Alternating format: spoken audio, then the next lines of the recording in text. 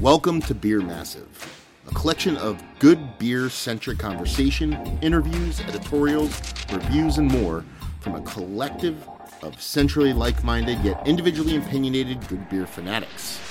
From podcasts born in the present, or from our massive library of brewer interviews from years past, we hope you enjoy what you hear. If you do enjoy what you hear, please subscribe. Feel free to reach out to us on social media, Facebook, Twitter, Instagram on tap, at Massive Beers, or email us individually at massivebeers@gmail.com. I hate the stuffy intros, man. Yeah, It doesn't have to be stuffy. I choose to be stuffy, but it's not how you doing YouTube. no, none of that. Just how you doing, Hackensack, right? Yeah. And no, we do not use Hackensack River water. No? Oh, man. That's what we know. That's what makes pizza taste delicious. Yeah. So We actually, somebody actually asked us that a couple weeks ago. It's every month. The joke was, yeah, we actually have a sump pump over in the river and, 300-foot-long hose. Straight in. That's it. Well, that's what makes Great Lakes so good, right? They use that burning just water use the right off burning water. the river. They don't even filter it. Do you use the city water, and then just to kind of screw with it from there? Yeah, Yeah. we do. We The clean it tabla up. rasa. We take out everything the water company adds.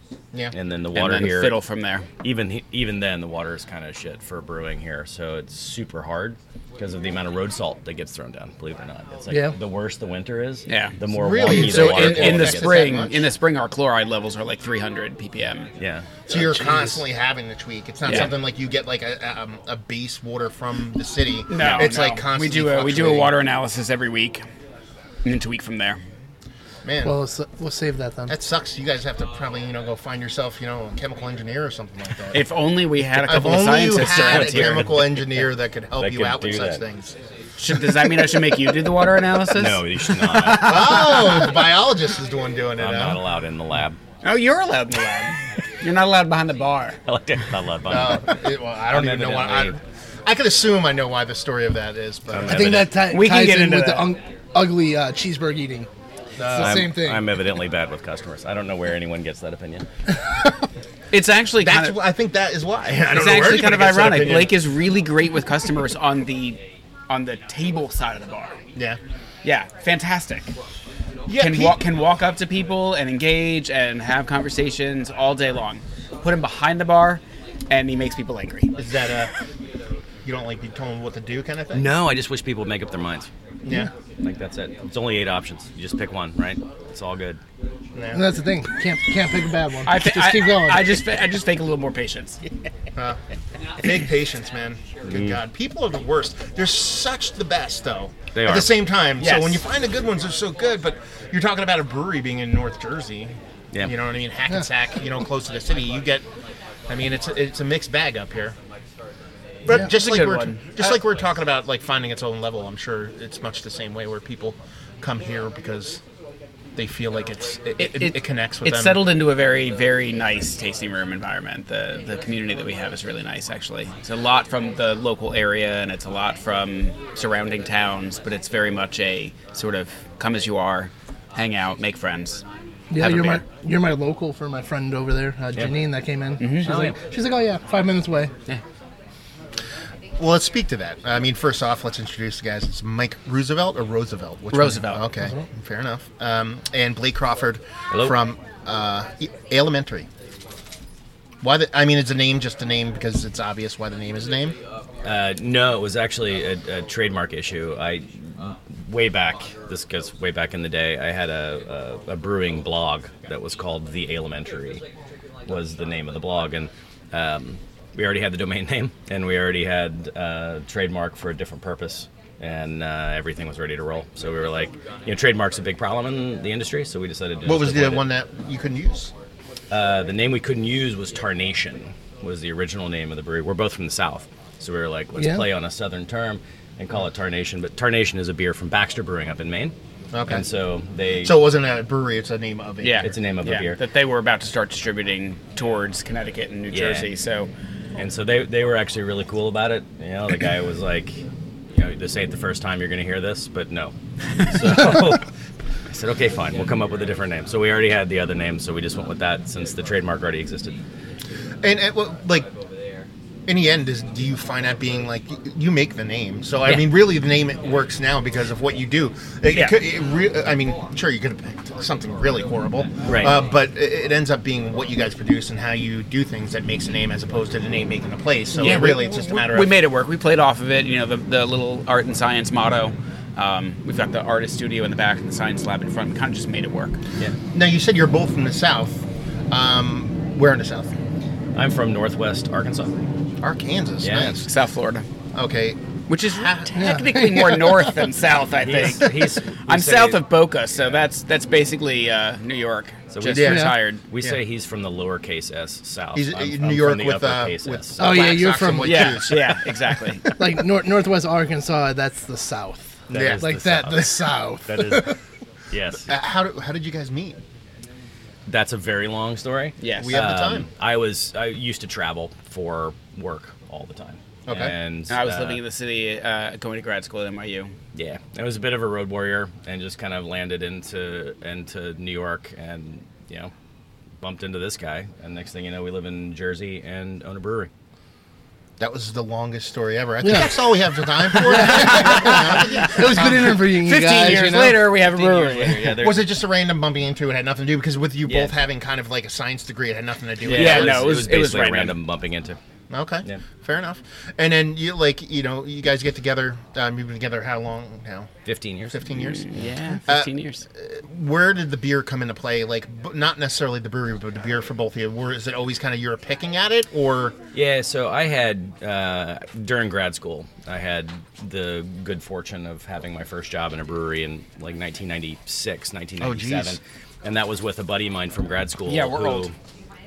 Yeah, that was Cheers with of being old. that was with a buddy of mine from grad school who had opened up a brewery in Fayetteville, which is where I was going to grad school, Razorbacks and all that. So I started there, and with my background in chemical engineering, I fell backwards into equipment design and control systems and that sort of thing. Ended up moving to Boston to go to work for the company that was manufacturing the actually control units for brewery. Oh, really? Okay. Equipment and that sort of thing. Life takes you in weird directions. I ended up, after 5 years of traveling constantly, decided that I didn't want to travel anymore. So moved to New York because I was in New York 2 weeks a month. All the work in New York dried up. So then I was traveling again, and finally I was like, nope, I gotta leave. The famous story actually is I was we were in Jersey City. Yeah, we were in JC. I got up at 4 o'clock in the morning to take a shuttle flight from Newark to Pittsburgh. And as I was getting on the plane, 6 o'clock in the morning, my wheelie bag kind of jostled the side of the plane door as I was getting on. Flight attendant who was in the galley turns around, looks at me and goes, "Morning, Blake." And then I got in my seat, and I decided that the day the flight attendant on the Newark to Pittsburgh shuttle knows you by your first name, that's the day you need to quit. So I quit that day, and ended up at Viacom, believe it or not, in broadcast television for 12 years, something like that. 13 years. Yeah, life takes you in weird directions, and then you play the commuter game enough that you kind of you get to a point where you want to live and work and play in the same community. And we live in Bergenfield, just up the street. So we're like, we know how to do this. It's not like I don't know how to operate a brewery. I know how to operate a brewery. Michael has a great background for doing what we do in the lab. So let's see if we can turn those talents into our own local brewery. Awesome. Now, when you were into the beer thing, were you into beer when you guys met, or was it more he was into it and then kind of sucked you into that vortex? I feel like it wasn't really. Neither one of us were really beer drinkers at that time. I mean, we were, but it was more like Tangential. It was like we were into liquid things, right? Wine, coffee, You're into beer, flavor. cocktails, Yeah. flavors. Yeah. So, we would go out and, have a great dinner and enjoy a glass of wine or a cocktail and or a beer and or. It wasn't until probably after 2010 that we started more seriously. Seriously focusing on beer. And then we were on a ski trip to Stowe with a couple friends of ours, and of course you can't go to Stowe without visiting 700 breweries, right? And so on the way back, it was just this conversation started, which was, why don't we have why isn't there a local? Yeah. Why don't we have that? This was before Bricks opened. Well before Magnify, well before Bricks. Magnify. So there was nothing in northern Jersey, just nothing. It was a craft beer wasteland. So a nice vacation, and then you guys see the need. Yeah. I mean, New York was doing it for a little while there. There was a couple at that time. Yep. Nothing to the level that it's at now. No. But I mean, yeah. So I mean, you guys filled the void within North Jersey. Yeah. You had a couple Southern Jersey breweries around that time that were up and running and doing a little bit of, what's going on. But like, I think that's great though. Like, the whole we're into food, we're into wine, we're into good cocktails. I mean, because it all plays together. It does. It really does. It absolutely does. And especially since at the time when you looked at sort of the raw data about New Jersey and craft beer, New Jersey was like 49th in the nation in terms of craft beer production and craft beer consumption per capita at that point. But there's more people in Jersey per square mile. It's the most population-dense place in the world, and we were like, we couldn't find a better market than 4 miles outside of Manhattan, Yeah. I mean, I grew up in Arkansas. We don't get to make fun of very many states for very many reasons, but we're better at craft beer than New Jersey was at the time. You're talking 1997, 96. Yeah. You're in a brewery in Arkansas. Yeah. That's crazy. Yeah. When you think of the timeline of just craft beer in the United States. Yeah, in 1996 There weren't that many. There's a handful in the Jersey, United States. Was it Flying Fish, River Horse, and then Budweiser? You know what I and mean? actually in the And a couple 90s, other ones, River Horse was probably still in Philly in the 90s. Yeah, true. And that was the beginning of the sort of the brew pub revolution for a lot of the country. It wasn't like large production breweries popping up all over the place, but a ton of brew pubs popping up that time. Yeah, which is kind of a sticking point now with Jersey. It's kind of you can still do the brew pub thing, but you pretty much have to be a millionaire and not have to worry about money because you have to need to float the brewery license on top of a liquor license and a whole nine. Anyway, that's another thing for another day if you want to talk about it for 9 hours. Sore points all around. But so you decide to open a brewery. Who was it you always were interested in the brewing portion of the show? Yeah. And you kind of defaulted to the kind of lab thing? Because that's kind of I mean, it was... the idea was we need our own thing. Like, we need to get away from working this hard 20 miles away for other people and driving 2 hours a day to bust our hump for somebody else. So what can we do? And so we batted around a few ideas. We kept coming back to the brewery idea. Blake had already been homebrewing again for a while, and we figured that it just kind of made sense. And if we're going to be opening a brewery, then of course we're going to put in a lab, because there are no, most of the breweries in New Jersey at that time weren't really thinking about quality control and lab work. A lot still don't, and that's a unique a position no-brainer you for guys me. have. Why would we manufacture a beverage without thinking about quality control and lab work? So you can count on one hand, just kind of upstart breweries that even consider that as we need to worry about what this side of it. Well, you're worrying about keeping the lights on. At that point, you're gonna employ, you know what I mean, a lab tech on that side, and not to mention all the equipment and all that stuff. You guys have that unique position to go into it with that from the get-go, and I think it actually shows up a lot in your beers because, not that you don't make stuff that is barrel-aged this or a little bit, added, pastry stout that, or a little bit aggressively hop forward. A lot of your stuff is old school technical style stuff where you're talking about Kolsch's and Pilsners and brown ales and stuff like that.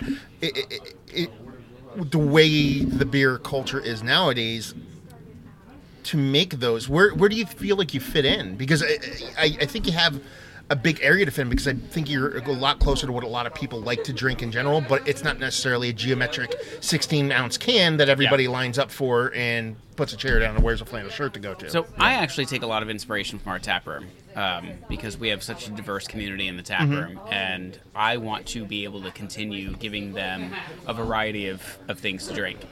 We don't have our crowd doesn't want only hazy, juicy IPAs. There's a definite subset of our population that does want that, but I have a lot of people coming in here who only drink Mr. Stevens or only drink Hackensack Lager, and they drink a lot of it, and that's the beer that they want. So why would I why would we pigeonhole ourselves into a certain set of styles that are very popular and definitely would sell well when there's this entire world of flavor and of consumers to consume those flavors? Yeah, I had, not to jump in on that, I had this excellent conversation with a beer buyer at one of our premier accounts. And it's an account that tends to buy a lot of Pilsner, a lot of Hackensack Lager, those kind of beers. And in casual conversation, I was like, man, you guys burned through the Hackensack Lager. And the guy said, yeah, it's not the first beer somebody buys when they come into my bar. And I was like, that doesn't sound like a compliment. And he said, no, it's the second, third, and fourth beer somebody buys when they come into the bar. And it's, like Michael said, there's a whole world of consumers out there. Because, like, you look at my background in beer, in 1996, there's a whole backstory where I quit grad school to be the greatest sommelier in the world, and I moved to Napa, and that's a whole other thing. That obviously didn't work out, so I came back. And part of what attracted me to the beer culture was that it was an affordable luxury. It was a very come-as-you-are kind of thing. It wasn't stilted and elitist and weird like the wine culture was at the time. And so I think that, having a great diversity of styles helps feed that ethos of craft beer, which is there ought to be something for you no matter who you are or what you like. And with you guys doing a lot of those styles, like it almost is, and you kind of blip and run the edges of a lot of the, some of the kind of air quoting, because that goes over well in a podcast, kind of hip stuff. Do you know what I mean? Whether you do like a more aggressively hopped beer or something like that, but with your base beers and your kind of core beers, whether it be the lager, the Kolsch, the Pilsner, and stuff like that, you're almost set up because you can if the what's the word I'm looking for? Man, love the train of thought here. If the narrative shifts, you guys you could pivot because you do every single style. Yeah. But at the same time, we're probably about 12 months away from all the stuff that you guys make being the hip and crazy style. So what's going to be like when that turns that way, and then you have, how big is your brew house? Yep. Was it 7 barrel? It's a 7-barrel brew house. How do you handle that? Because you can see it coming. Yeah. Like everybody's pushing the Pilsner and the Kolsch and all that stuff, and that's what you guys. We're going to give you guys some breaking news. First ever podcast. Oh, there you go. So in our brew house, because of my background in chemical engineering and background in process equipment and process control, we push a lot more beer through our plant than most people on a similar scale. Okay. So on a 7-barrel system, we're going to do a little bit short of 2,000 barrels this year. So that's pushing a lot of beer through the plant. Our lagers, we do grain to glass in 21 days, for example. There's a lot of science behind how that gets done. Throw a lager out that quickly. Because the one you're drinking right there, also nobody can see it on the podcast, but like a beer that clear is made in a brewery without bright tanks and no filtration, no centrifuge. So that's not an easy thing to pull off. Not easy, but it didn't have centrifuges back when they were making awesome lagers. They didn't. Yeah. But they also had time on their side. I was about to say that. Yeah. So we at the end of this year we'll be at maximum capacity for this particular brew house. So tail end of last week, we just about finalized the lease for that building straight across the street, which is 11,000 square feet. So we'll be putting in a second full brew house.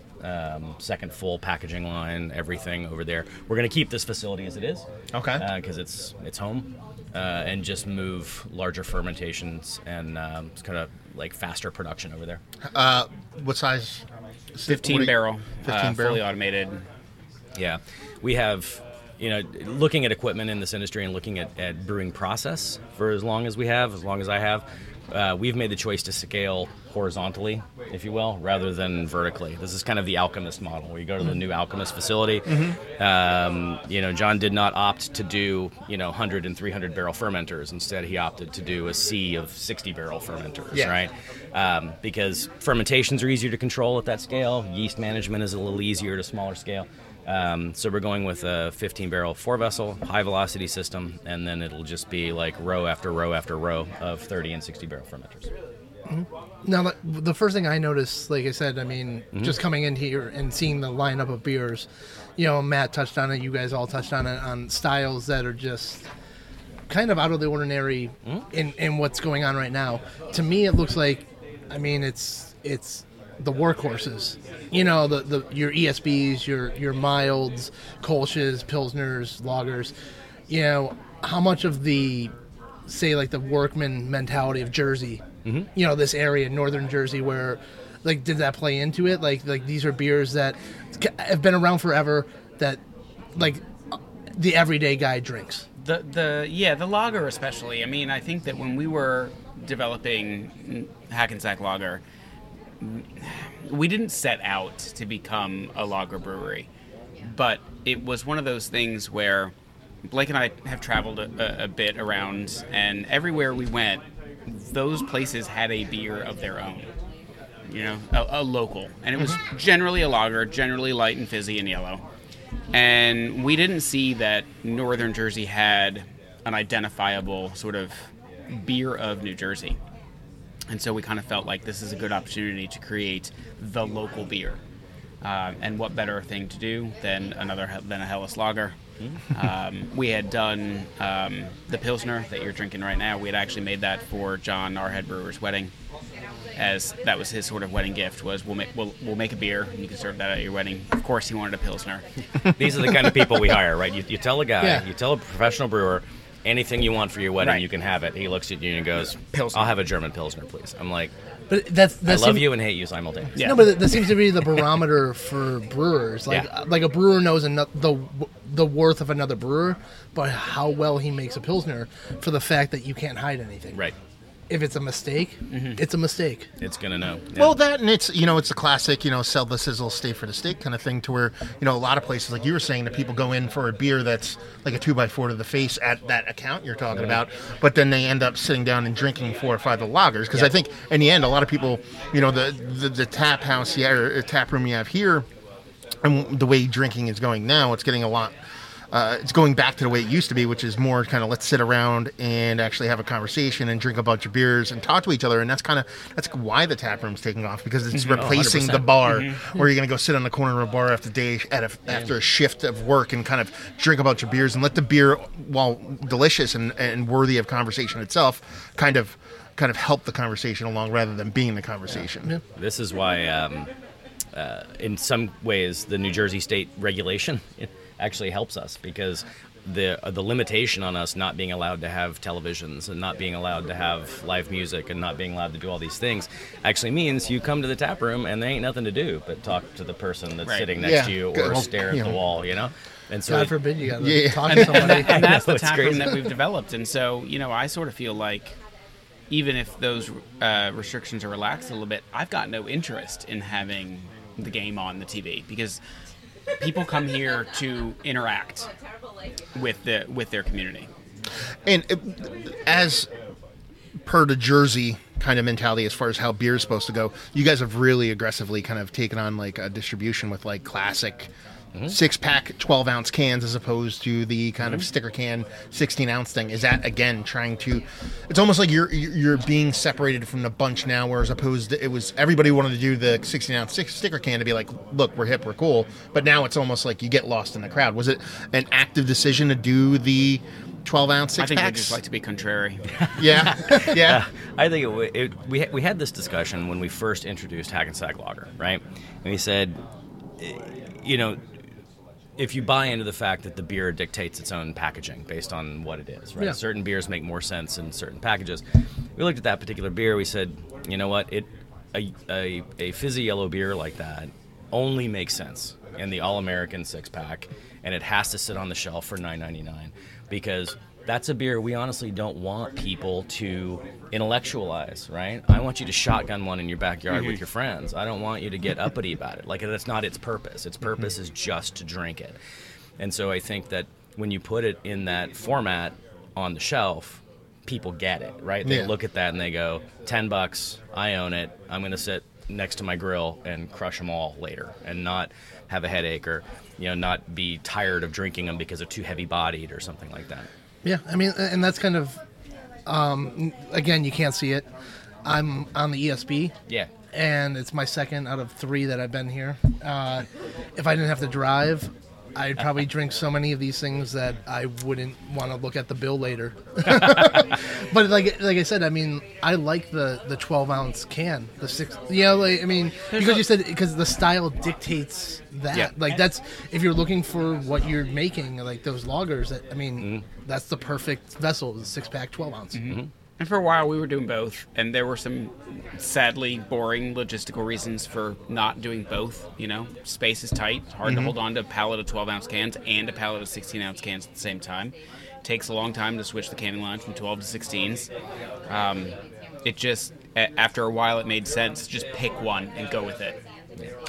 And then kind of rewind the conversation back to when I talked about you went into the kind of a lab side of things, you're in the brewer side of things. Mm-hmm. Did you bring on your head brewer? Did you bring him on from the get? Were you doing the brewing all by yourself from the beginning? He was employee number one. We opened with him as employee number one. Mm-hmm. Yeah. And how did you meet him? Like, was he just somebody that you knew through? And it's John Henry. John Henry, yeah. Okay. Is it just somebody you knew from homebrew club stuff like that? Yeah, totally.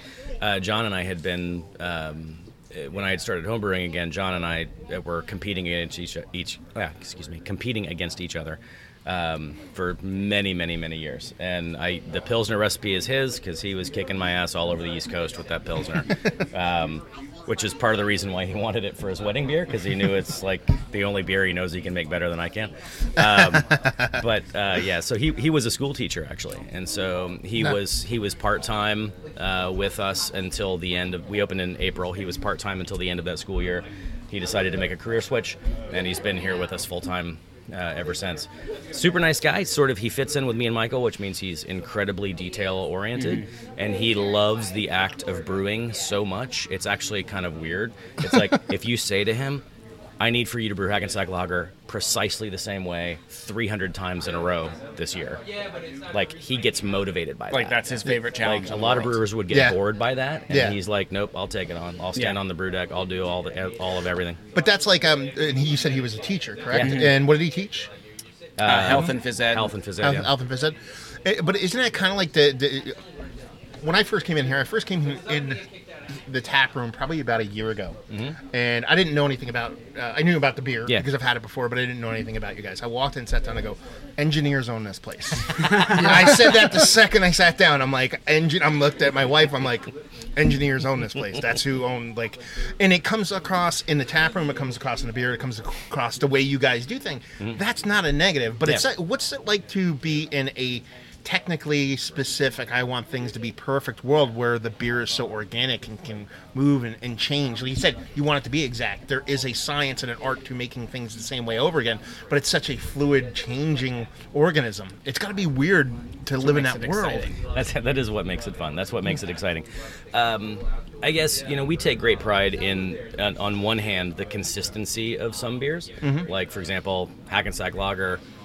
It's going to be the same 100% of the time. It's going to be in the can. It's going to be the same as you got it on draft. It's incredibly shelf stable. It's just a very reliable beer. And I think that's important to have. I think it's important on one hand to not constantly pull the rug out from underneath, people who are fans of certain beers by making too many changes. But on the other hand, you have the ability to create new and interesting things constantly. Like this ESB, we never made that beer before. Like, that's a brand new beer, as it says. It's a brand new recipe.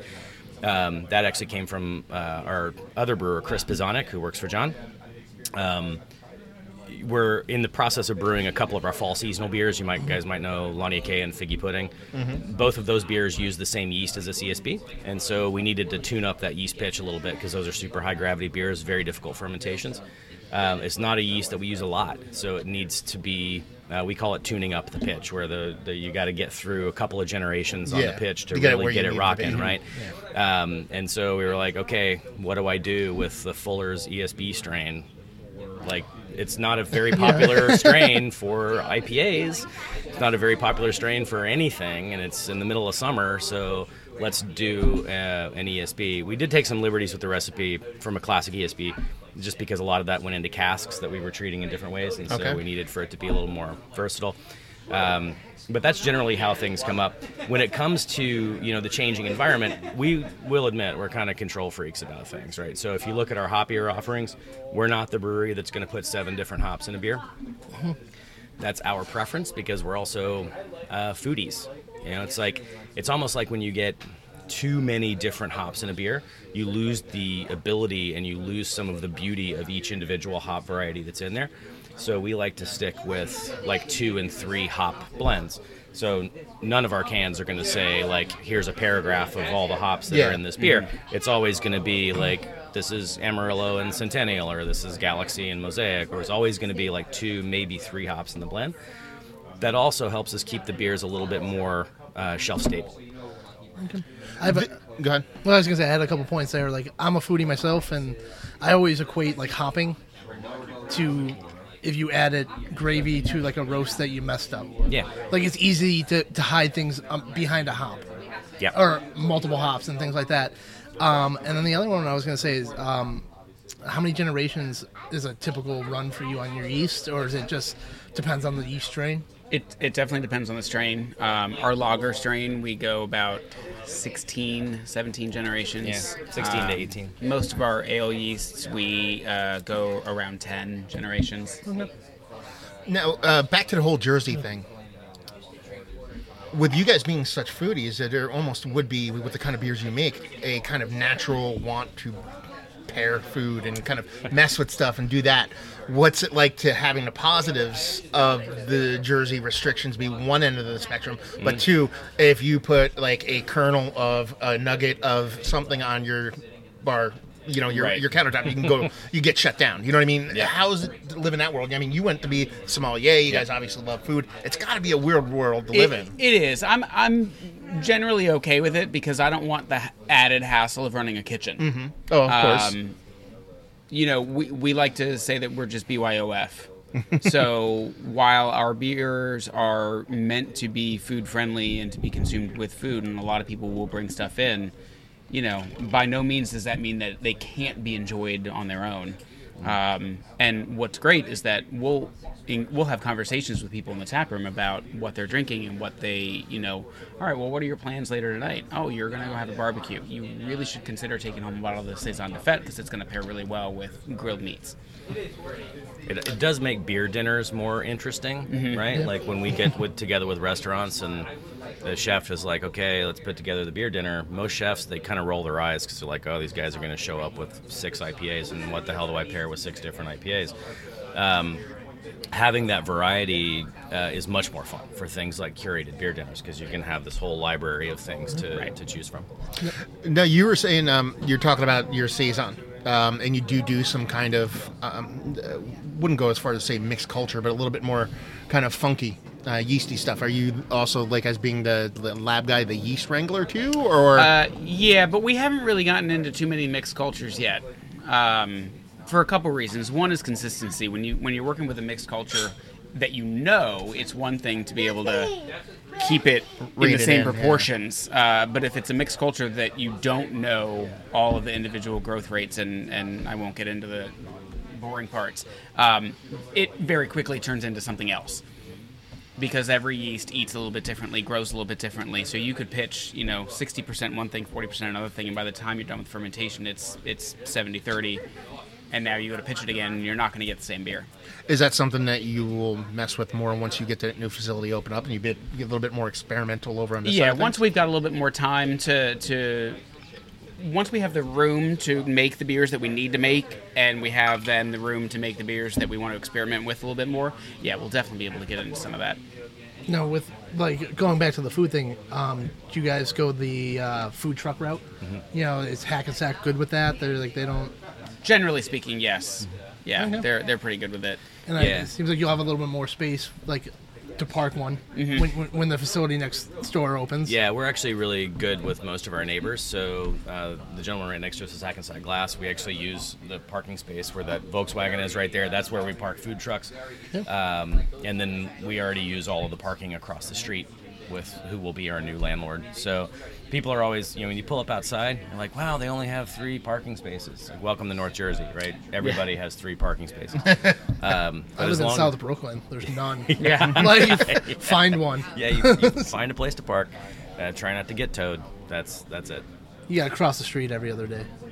Not to make this super Jersey centric, but I also wanted to touch on, because one thing I noticed here is the boss. You guys have a boss here. It's your dog. Seems like it runs the show. She does. She's in charge. Bouncer, general manager. Yeah. Was it Marjorie? Margie. Yeah. Margie. Because that's when I travel with my dog pretty much everywhere I go. And it's kind of a big sticking point in Jersey right now. They're kind of like cracking down on dogs being in breweries. It's kind of weird because you're not allowed to serve food, but you're not allowed to bring a dog to a brewery because that's where you eat food. But like I get it. Obviously, you guys think it's a bunch of phooey. Do you guys have to deal with that in any form or fashion? So we have a great relationship with our local health department, and one of the things that I think benefited us early on is that we put a solid wall between the brew house and the tasting room. Okay. And so while there is a state health code that says that animals are not allowed in retail food and beverage establishments, the local interpretation of that is often varies by municipality, and our local health department has basically interpreted that to mean no animals in the production area. So they're perfectly happy to allow dogs in the tap room because that's not where the beverage is produced. See, that's crazy because like 90% of the places I've been in have a brewery cat. Like if it's not a dog, there's a cat. Right. And it's no matter where you go, it's like there's the cat. Well, I have a theory in life. If you don't like garlic, dogs, beer, and maybe Sinatra, then you're probably a really bad person. Yeah. You know what I mean? So 99% of the time, good people own breweries. So 99% of the time, there's dogs involved. But I just thought it was just a kind of poopy thing because where I live out more in Western Jersey. I live out by like Hackettstown kind of area, and there's a brewery out that way that they kind of nix the whole dog thing, and it's kind of like I take my dog everywhere. It's tough. It's definitely tough. I mean, I think that I know there's some action in the assembly to try to get some changes. So we'll see what happens. But that's not really gonna change unless there's a change to the state health code. Well, I said we were gonna bring one with us today, and then we kind of got sidetracked by going to a bottle release real quick before we came here, and we didn't know how long we were gonna be in a line or anything like that. So we left him at home. So now we're sad. Well, yeah. I mean, his dog's weird too. You know what I mean? It's a New York dog. Yeah, it's anyway. like a Brooklyn dog. It's weird. Yeah. Well, Margie's very judgy with dogs. Yeah, So super judgy. I don't know where she is she gets right? it from. Most of the time? Generally, yeah. Yeah. She won't bark or bite. She just really judges the hell out of She you. can she can throw some side eye like nobody's business. No. Funny thing, she's actually because of her breed, she's a rat terrier, so she's a working dog. She likes to have a job to do. Yeah. So we actually got her trained as a contraband dog, where she identifies cash, like the smell of like cash. Yeah. Okay. So her command is grab that cash. So we hide like balls of cash around the tap room, and you tell her, Margie, grab that cash, and she goes like full drug dog mode and is like, where's the money? Where's the money? Where's the money? Where's the money? I gotta see this. It's cool. It's pretty cool. If you get a moment, we're gonna sidetrack real quick. Like, there's a Ricky Gervais stand-up where he talks about when they handed out the jobs of dogs. You gotta watch it. It's like he's talking about like rat terriers. Like, do you like going in holes and killing things? Yeah, I love it. It's like, okay, well that's your job. Until it gets to the Ridgeback and it has to deal with a lion, and it was like, what? But it's a 2-minute skit. You gotta watch it. It's a good That's time. awesome. What do you guys like? What turns you guys on when it comes to like the beer scene outside of here? I'm sure you drink pretty much mostly all your beer, but at the same time you're still Gin. We drink gin. Oh, you're one of those. Both of you? Gin, a lot of gin. I like Lysol my wife to is clean with also. My wife is a gin person. Yeah, she is. I'll tell you this: I never liked gin because I never had a gin and tonic before in my life, and all I had was gin without being in a gin and tonic, and I'm like, this is disgusting. And then I didn't realize there's a chemical. There's actually like a chemical reaction with gin and like quinine or something like that, and it's delicious. It's the best summer drink ever. So that leads me to say, where's the gin barrel aged beers? So we do drink a lot of beer from a lot of different places. Yes. Before we get too far afield on spirits.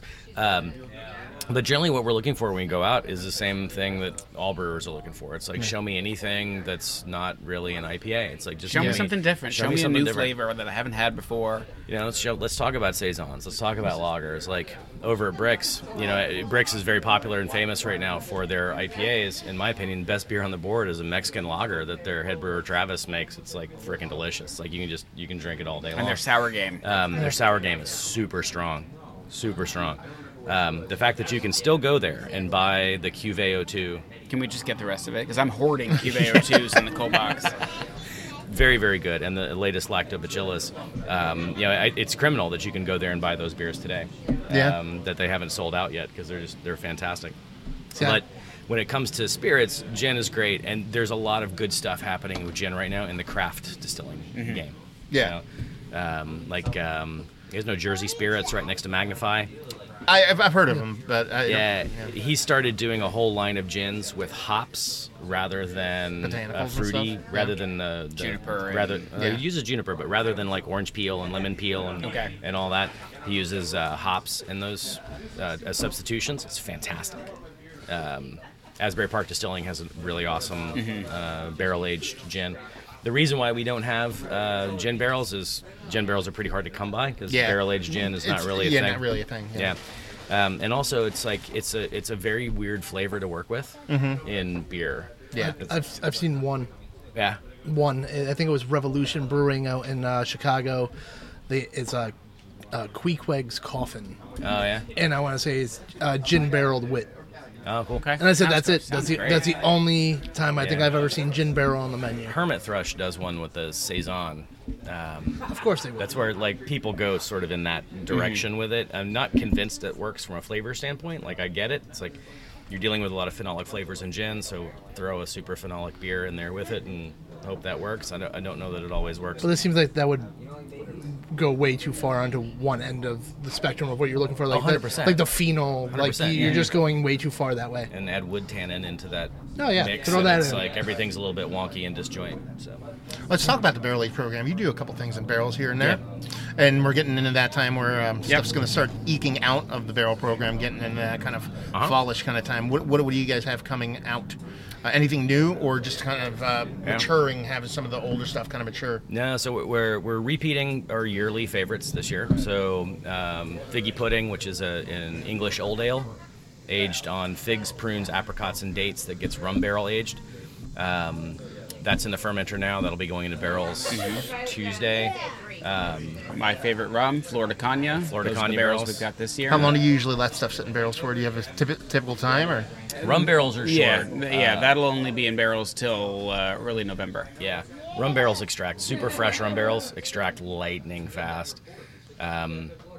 So that'll be quick. And then we're doing Laniakea, which is our Russian Imperial Stout, bourbon barrel aged, slightly tweaked on the formulation this year. That's going to Maker's Mark barrels. The thing with that beer is every year we change the spirit that the barrels are in. So one year it was Elijah Craig barrels. Last year it was Willett's Pot Still barrels. This year it's going to be Maker's Mark barrels. So that's always fun. But we do have a new beer just about to come out of barrels, and that is a tequila barrel aged Goza. It's basically our Let's Begin, which is our key lime Goza, an imperial version of that. So it's 9.5% aged in tequila barrels. So all three of those sound horrible. So when they release, when I can get them? So we're aiming for September for we're aiming for September. the tequila barrel. You're talking about doing the imperialized version of the Goza. Do all your base beers, do you tweak them for the barrels, or some of them you just kind of rack them? Or No, we thicken them up quite a bit. The only one that we don't touch is the porter. We've got a few barrels of a porter sitting in there. Yep, that's regular porter. That's just our straight up Chief Hortam is the name of the beer. It's a straight up Chief Hortam porter. That's the only one. Everything else gets usually thickened up a little bit with either some lactose or slightly higher mash temperature or something like that. It just survives the barrel aging better. I was going to say that now on the nerd side of it, where I come from, do you guys kind of, the ballpark where you think you're going to end up like ABV wise when something sits? Or something like that, like so it went in at 8, it's going to come out at 8.9. We make some guesses, and then we measure the hell out of it. Okay.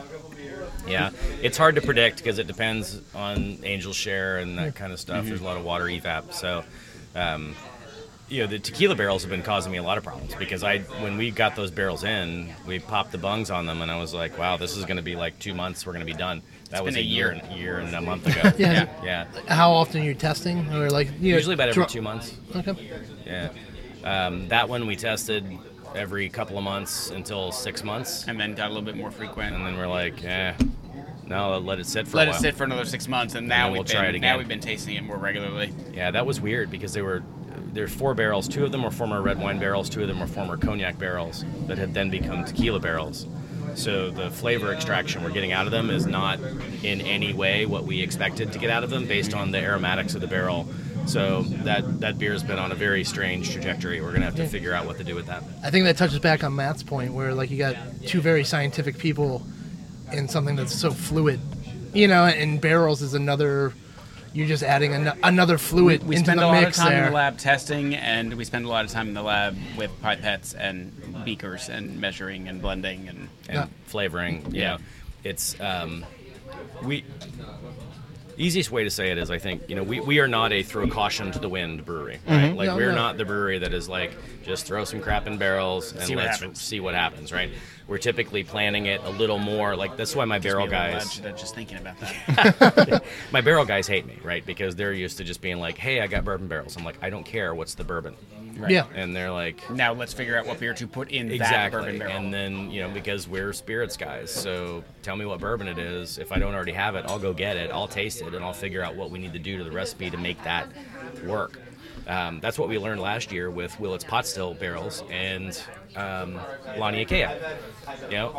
It was a fantastic beer, but the combination of those two recipes gave it this kind of like cherry cola note that wasn't present in years before. And if you go back and drink the Willett's Pot Still bourbon and you drink the Laniakea base recipe, it all becomes kind of clear. It's like you look at it and you go, how the hell did I miss that, right? Like, how did I not know that this was going to be an artifact of this beer? Yeah, I mean, definitely, especially with a barrel, like, you need to know age, how many years they were letting it sit. I mean, your 8-year-old's going to be different than your 12, than your 16, your 20. And I said, I mean, it's kind of crazy to think about that. And I mean, like, so to see somebody that's going at it, like you said, not just throwing a bunch of caution into the wind, that's going at it more scientifically of this is how we need to do it and what beer is going to pair with this barrel. I mean, that's, that you can't put a stout in everything. Right. Like you said, a porter maybe is key for this barrel. And I think that's awesome. Like we find that porter is actually a really great option for second use stout barrels. Mm-hmm. So when we pull an imperial stout out of a barrel, it does wonders for a porter because it's picking up a little heat, tends to pick up a little body over the barrel aging time. So it works out really nicely. Get back to you were talking about earlier when I was asking what you guys were into drinking wise, and you kind of touched on like Brick City down there doing the sour stuff and some of the hazies, and you have Magnify doing the super hazy thing.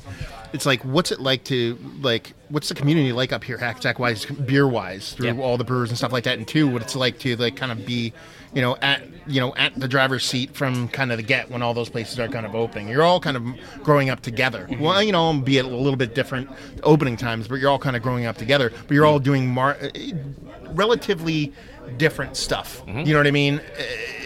That's got to be a great place to be in, right?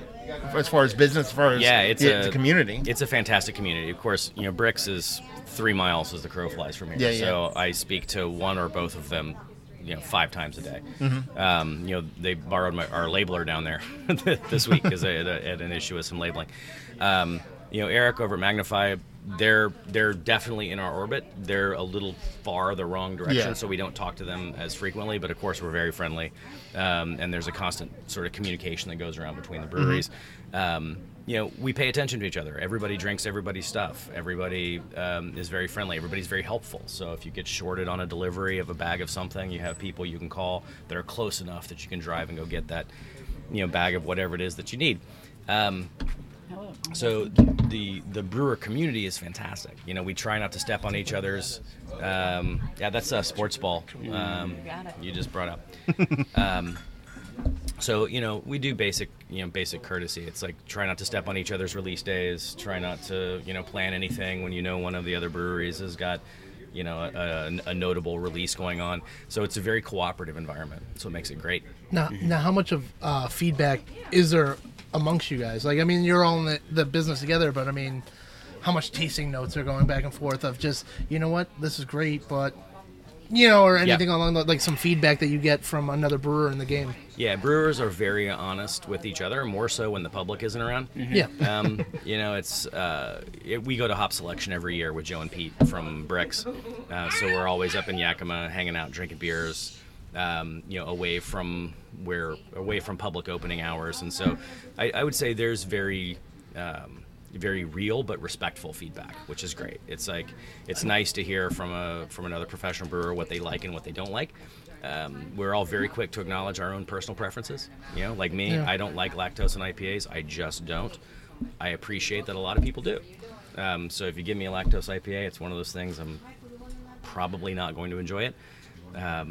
But a lot of people do, and that's fine. That's been my feel, like, within the industry, is like just a lot of professional courtesy but honesty amongst, like I said, my side, even on the sales side of what I do. I said, when you meet another rep, it's like you're in it together. This is something that you guys have gone through. You know what's going on. Yep. So I said it's professional. Sometimes it's brutal, but it's most of the times 100% honest. And then with all of the breweries, everybody has sales reps that work for them. Yeah. The sales reps are all super tight. Like I would actually, the text message conversations that go back and forth between sales reps. I would hate to read. It borderlines on evidence more than anything. I think. Some of it is incriminating. You just hope no one really reads that. Exactly. Yeah. Exactly. So it's a great environment. There's a ton of communication, goes back and forth. It's awesome. You're talking about the feedback you get from brewers, like with today's world, with the Instagram world, with the Untapped world. What's it like? You know what I mean? You guys are so, you said, not throwing caution to a wind kind of place. You're so kind of tight when it comes to your control of your beers. What's it like to live in a world where people will be like, oh, I hate lagers. This sucks because I hate lagers. As opposed to our next double IPA. Yeah. You know what I mean? Like, what's it like to live in that world? Because it's valuable information. You have to pay attention to it because 100%, it's analytics. You need to know what's going on to a certain extent. To a certain extent. Yeah. There's. You want to chop the bottom 15, it's like the reading, top 15 off, and find reading Amazon reviews. Which can be super entertaining. But if it's your baby that's on their reviews, then it's a much different game. You've got to take everything with a little bit of a grain of salt.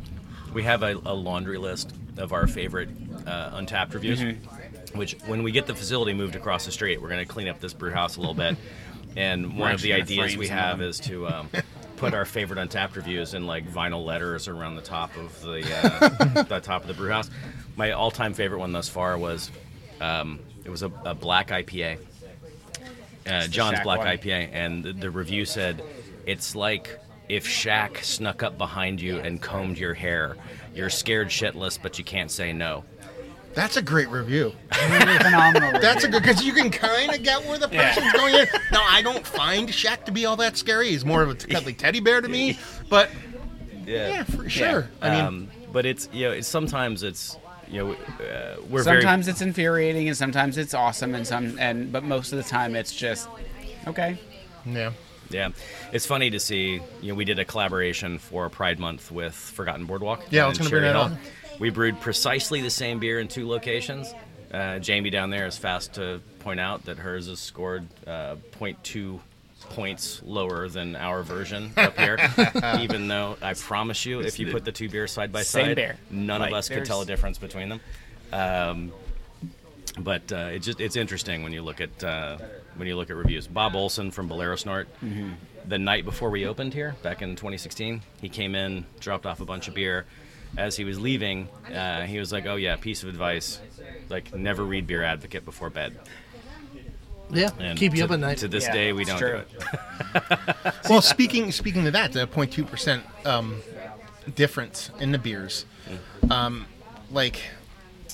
How do you feel? I mean, there's a lot of like perception isn't reality when it comes to beer, or maybe I'm trying to flip that, going the other way on that. Reality is not perception. Yeah, like if a certain brewery X makes a beer, has to be good, and brewery Z makes a beer, it's probably going to be mediocre.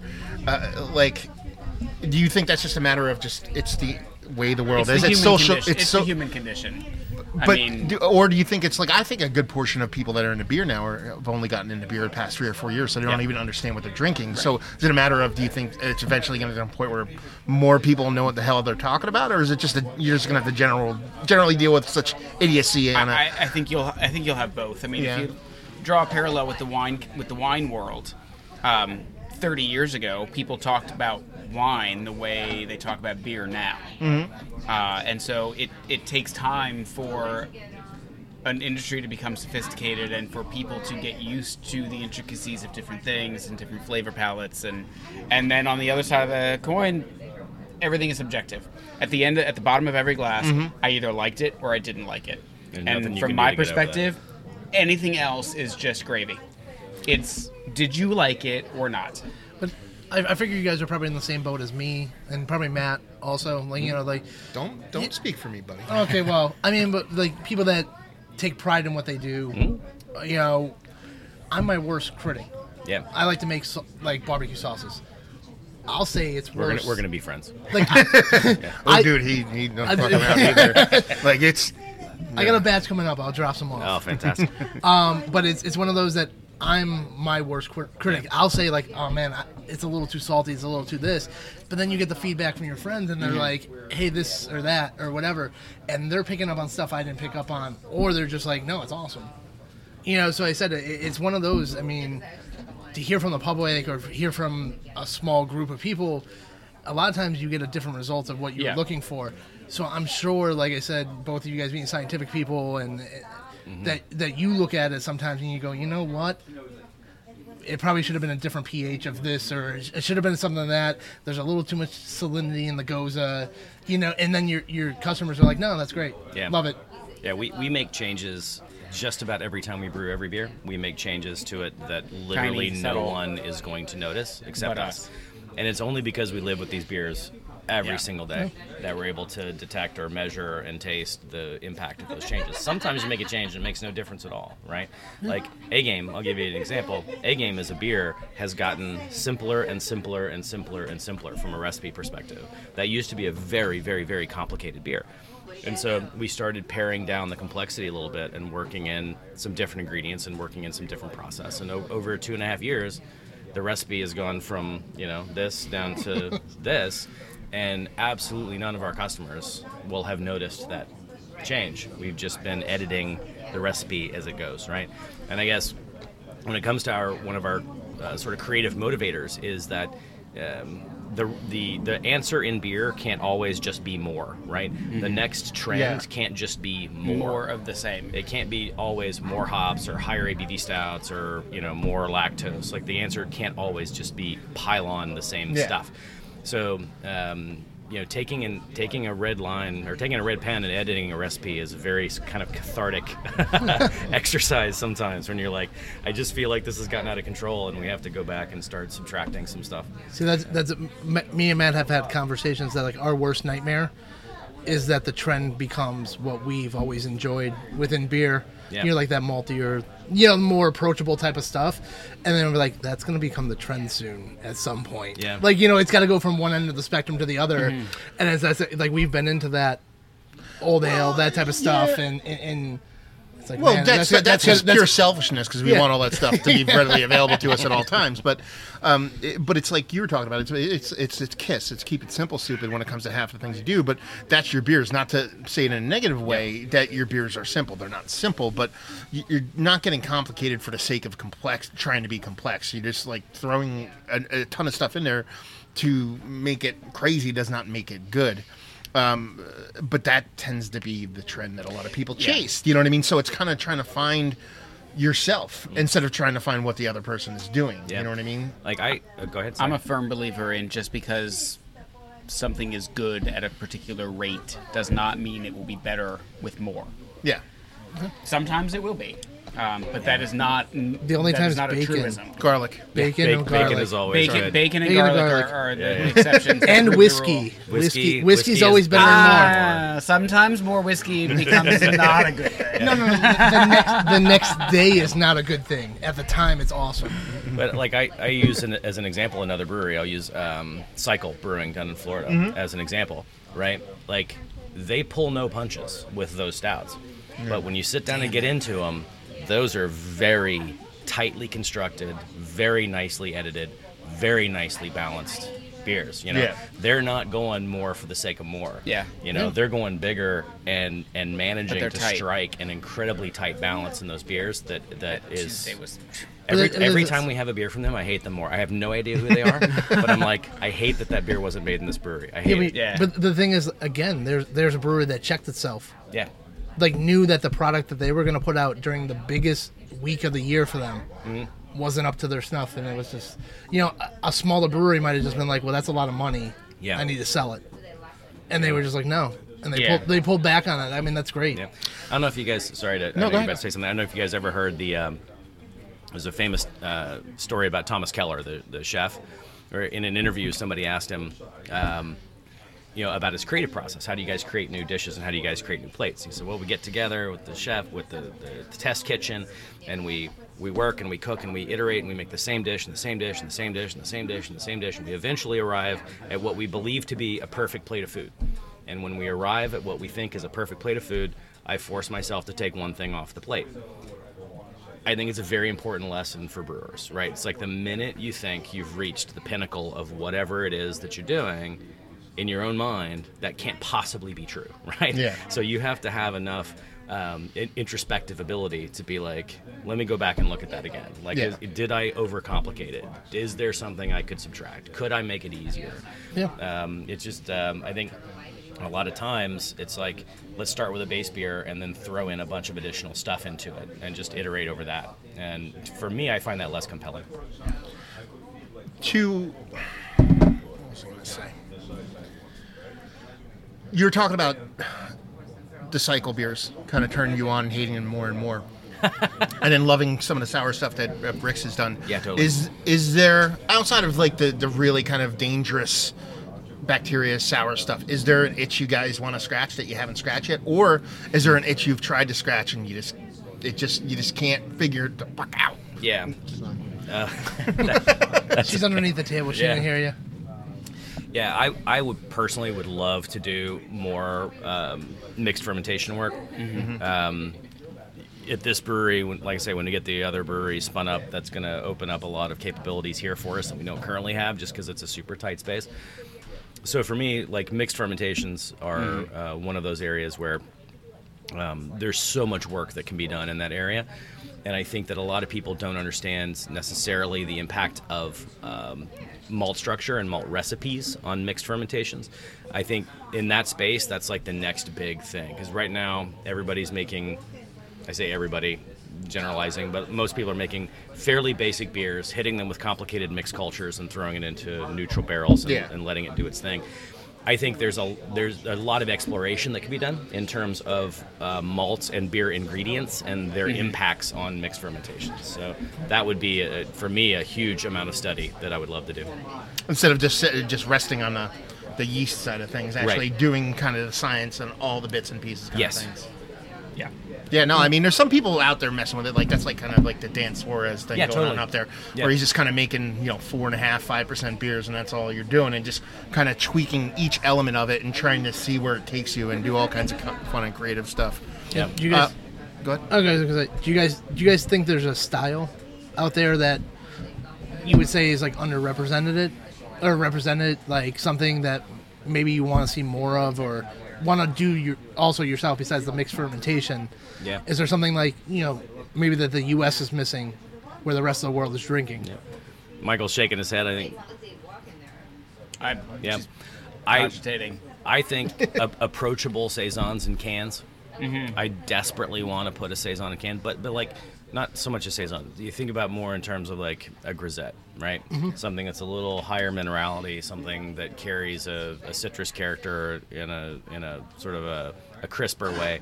So like, grisettes in 16-ounce cans at 4.5%, like all day, every day. Because everybody's come to, I see a 16-ounce can, I think of hops. Where I see a can, I think of a travel beer, a summer beer, a chugger beer. That's what you're kind of talking about, 100%. where you see drinkable beers that Yeah. you can go out and drink, and that doesn't have this crazy hop forward kind of My thing going on. preference is always for drinkable, clean, crisp beers. If it happens to be hoppy, it happens to be hoppy. Right. If it happens to be yeasty, malty, or whatever, just make it a good, Just make it good, drinkable make beer. it clean, make it crisp. Yeah, and food friendly. Yeah. We keep coming back to this idea because it's like, in our minds, part of the fun of our industry is getting together with your friends, hanging out at the barbecue, getting in the kitchen, making some food, drinking some beers, and it's more experiential, where the beer isn't the focus of the experience. Does that make sense? No. We It's- kind of touched on it earlier. yeah, it's your experience that you're having with your friends and family. That's the important thing, and the beer should support that experience. It's almost like in too many cases nowadays, the beer is the experience. Yeah. Yeah. And that's- I always, whiskey is for sipping, beer is for drinking. Yeah. And there's a balance to it because there's nothing wrong with sitting down and analyzing the beer Absolutely. in and of itself, but it's almost like don't force it. Let That if should you be want natural. if you want the conversation to be about the beer, have at it. It's all about balance. You don't want to tug in one direction so hard because everybody's on one end. Yeah. Or the other. You want to find some kind of balance between the two, whether it be beer, life, food, Yeah. how awesome my dog is, how awesome your dog. I mean, it's all about balance. You know what I mean? My dog's pretty awesome, by the way. Anyway, I can attest to that. It's an awesome dog. Yeah. Well, let's. How do people find you? Let's do that portion of the show. Let's cut the chase. Elementary Brewing. Is it just Hackensack? Is this downtown Hackensack? No, this is the north side of Hackensack. Google Maps will get you here. And if you do I got come it. here, Warriors Lane, yeah. if you do decide to come here, go to the website. They have a nice color-coded parking thing, which is very important. Yep. That you apparently don't park down the street here because someone might kill you or something. I don't want to ask. No, you probably have a poopy neighbor. There's or lots something of like places to park. It's an industrial area, so Yeah. a lot of these businesses are not open on the weekends, but there are a few that do some work on the weekends. And so there's one business in particular down the street that they do a lot of work on Saturday and Sunday, so they need to be able to get their trucks in and out. But you'll see Makes that sense. we put orange cones in front of all the places where you can't park. Okay. So if you see orange cones, don't park there. Although we did have a patron 2 days ago decide that parking They should just between move. the orange cones was okay. But on the orange cones all was not kinds. okay. But What's yeah. your if people want to kind of follow you guys? Do you have a specific presence? Like, are you Facebook people, Instagram people? We're Facebook and Instagram. I think we tweet occasionally as well. But we're primarily tweet? Facebook. Yeah, he tweets. Okay. We have a brand guy, Matt. He does all handles the- all all the that. stuff. Facebook and Instagram are Facebook the and Instagram are primary the great channels. places. Usually we do all can releases are on Fridays. All the Bricks can releases are on Saturdays. So if you're close to our area, you can hit up two breweries, 2 can releases. Across a couple of days. Mule. You got a mule? I got a mule. She lives right here. It's fantastic. There you go. We're open to the public Thursday, Friday, Saturday, and Sunday, just like everybody else in the industry, give or take a few. Yeah. And so it's a chill place. It's a chill brewery, so it's fun to hang out in. Yeah. Come check them out down here, Hackensack. I always want to say elementary, but it's elementary, right? Elementary. Oh, is it elementary? Yeah. Okay, Yeah. fair enough. I thought I was As saying long it as you wrong. don't say elementary. That's Yeah. how a lot of people come to it. I don't That's know how why. Dr. Watson would say it. That's when Elementary. if you're behind a bar and someone says elementary, bad things happen. He's not allowed behind the bar anymore. Not We know in that. the bar. Yeah, come and check them out. Grab some beers. Like I said, a great area for beer right now. It's not too far outside of anywhere. It's less than an hour from me, from Delaware Water Gap. From Brooklyn, it probably took you about, 40 minutes It was about an hour with the traffic. with traffic. You know what I mean? Not too far from kind It's of like the 16 miles. the beach area. Yeah. It took me 57 minutes and it was 60 miles. So you figure it out. And come check them out. So come grab a beer. Say hi to Margie. Margie, Yep, is it Margie. Margie. And chug a few, and there you go. So thank you very much, Mike and Blake. And cheers.